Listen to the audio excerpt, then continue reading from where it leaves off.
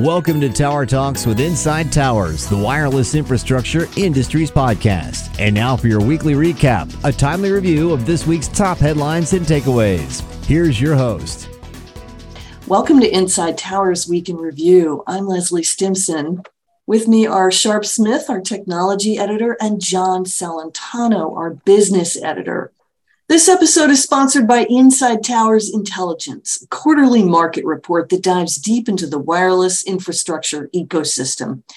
It looks at market trends, capital expenditures, relevant M&A transactions, and more. We have just issued the 2022 Volume 2. It is ready now. Intelligence is designed for managers, marketers, and investors. An annual subscription also includes an exclusive briefing and online support. For more information or to subscribe, visit insidetowers.com/intelligence. So, John, you're going to talk about two things, data centers and DigitalBridge, I think.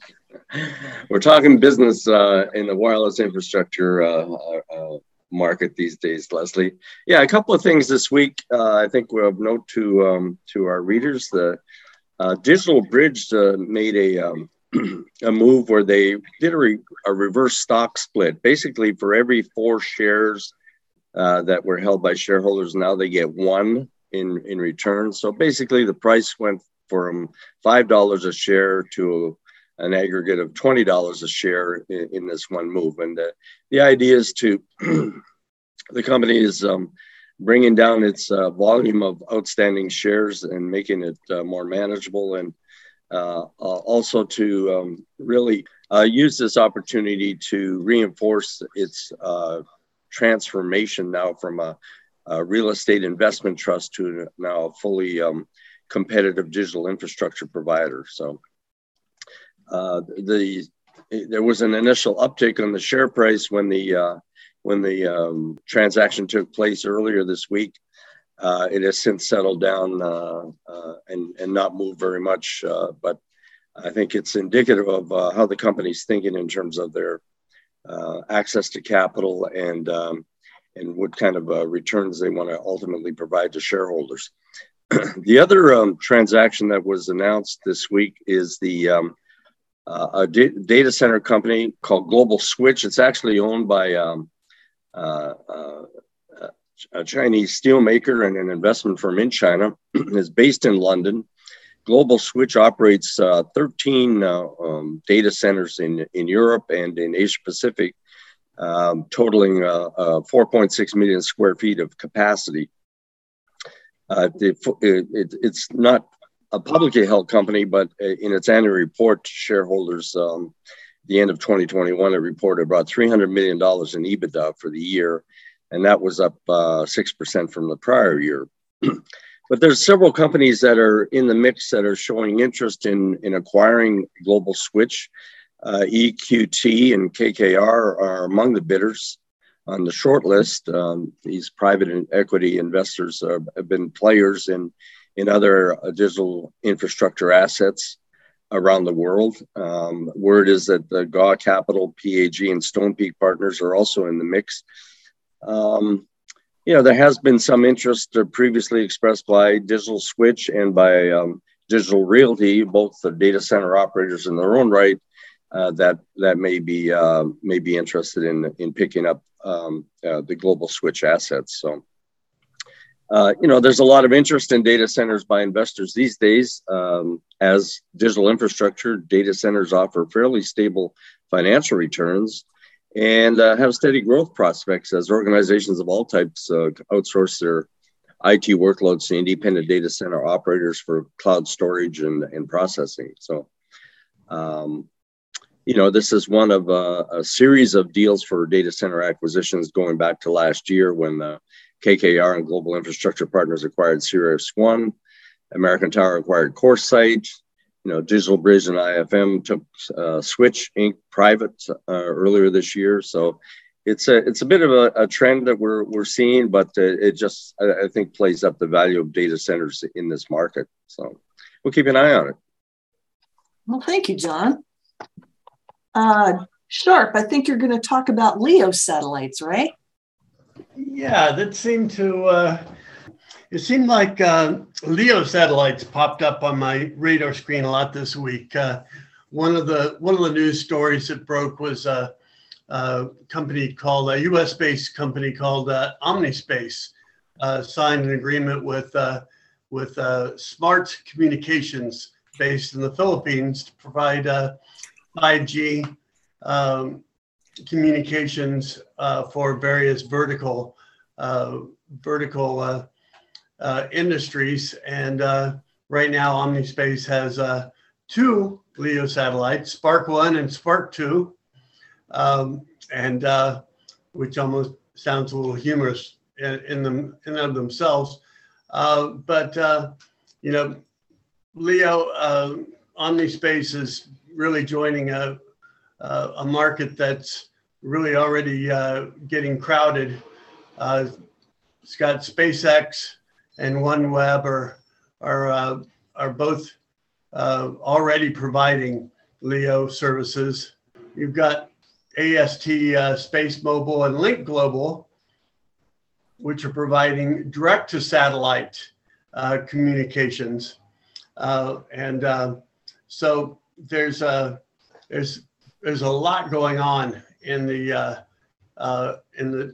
LEO environment. In fact, another moment when this sort of popped up was a podcast done by Bill Ray, who's a vice president analyst with Gartner, made the proclamation that he felt LEOs were going to have a bigger impact on today's cell phones than 5G will.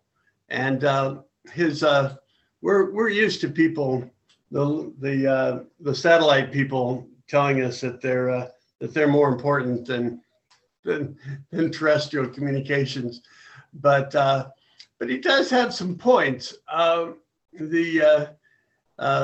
When he looks at the LEO market, he notes that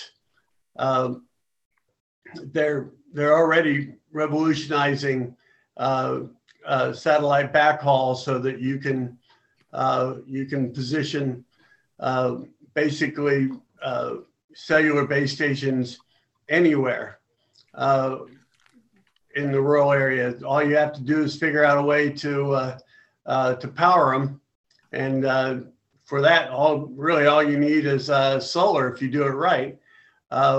He pointed out that KDDI in Japan is deploying 1,200 base stations with LEO satellite backhaul, and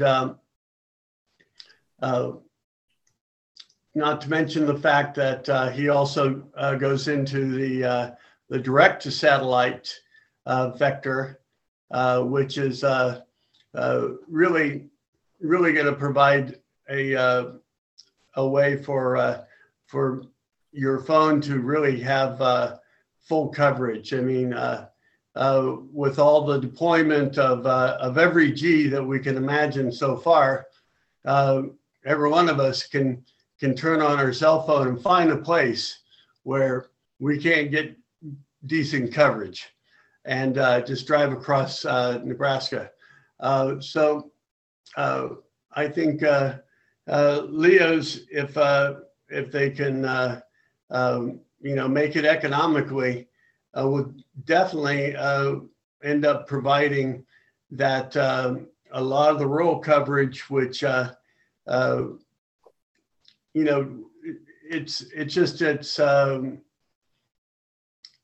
it's unfathomable to believe that there'll be enough cell towers and to cover the whole Earth, and with the coverage that we're thinking about.